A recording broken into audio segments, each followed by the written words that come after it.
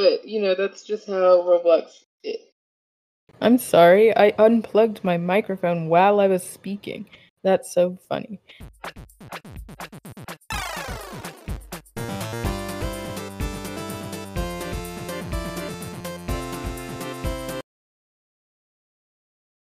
Hi, welcome to the podcast. My name is Joyce Moon, your player one.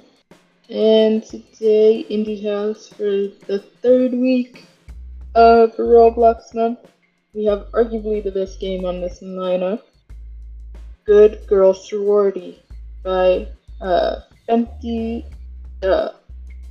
It is an online multiplayer role-playing life sim game. And a short premise is forget everything you think you know about the game. Explore a new sorority house, dress up with new hairs, accessories, clothing, and makeup. Take a walk in the park with your very own pet and explore the house at night. And there's no content warnings. I don't know why the at night part is like that. It just is. And it is free to play, like pretty much all Roblox games are available on Roblox. And I played for 27 minutes, which if you join the Patreon, you can see the gameplay. It was pretty dramatic. There was a lot going on. It was very easy, though. Very easy game to get the hang of. Just WSD to move, and then clicking to like select things. You get a phone in this game. You can get pets. I got a dog. I had a Dalmatian. You can change your clothes, change your makeup. You can get like a bag, a purse. You can wear a dress. You can do whatever you want. The house was cool. I liked that it was a pretty big house. There was a piano. I played the piano, which you can see my great piano skills if you join the Patreon and you watch the video.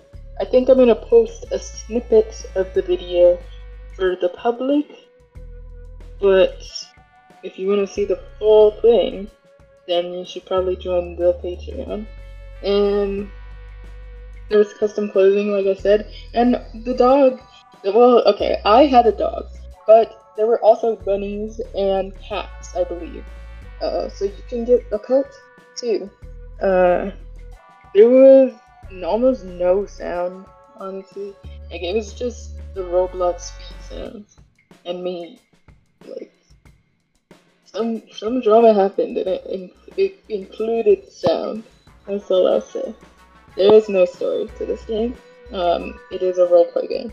So I guess technically there's a story to what just happened to me, what I just experienced like 5-10 minutes ago. But there's no like actual story to this game. My favorite thing, obviously my favorite thing about this game was the drama. All of the drama that ensued. It included Ice Spice. It included what else happened? The people. But that's just how Roblox is. I'm sorry, I unplugged my microphone while I was speaking. That's so funny. Anyways, there was a lot of drama. There was racism, which is it just comes with playing a Roblox game. I feel like. It was very interesting. My least favorite part about this game was that the game itself is kind of boring. Like, without the drama, I wouldn't have played it for 20 minutes. I would have left after like 10. But it was dramatic, and the people in it were fun. So, yeah. Would I recommend this game? Just for the drama. Definitely just for the drama. If you roleplay, it will be fun. I wasn't roleplaying, that's probably why it wasn't fun. It's a roleplay game. If you roleplay, it'll be so fun. You can even change your in-game name to show a roleplay name. Like by using the phone. But yeah, I'm gonna rate this game a 7 out of 10 tokens. And that's that for this episode. Thank you guys for joining me on this episode of Indie House. And be sure to rate the episode. Let me know your thoughts. I've got a Discord server called Indie House Official, which would be a great place to give your feedback, talk to me, my collaborators, or other listeners of the show. If you have any indie game suggestions, feel free to comment below or hit me up at indiehouse_pod on Twitter or Instagram using the hashtag IndieHouseGaming.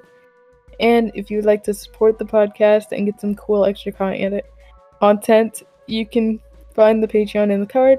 If you want to see the drama that ensued, that included Ice Spice, then definitely join the Patreon in the card. Catch us next week on YouTube, Spotify, Apple Podcasts, and Google Podcasts. See y'all on the next level. Bye!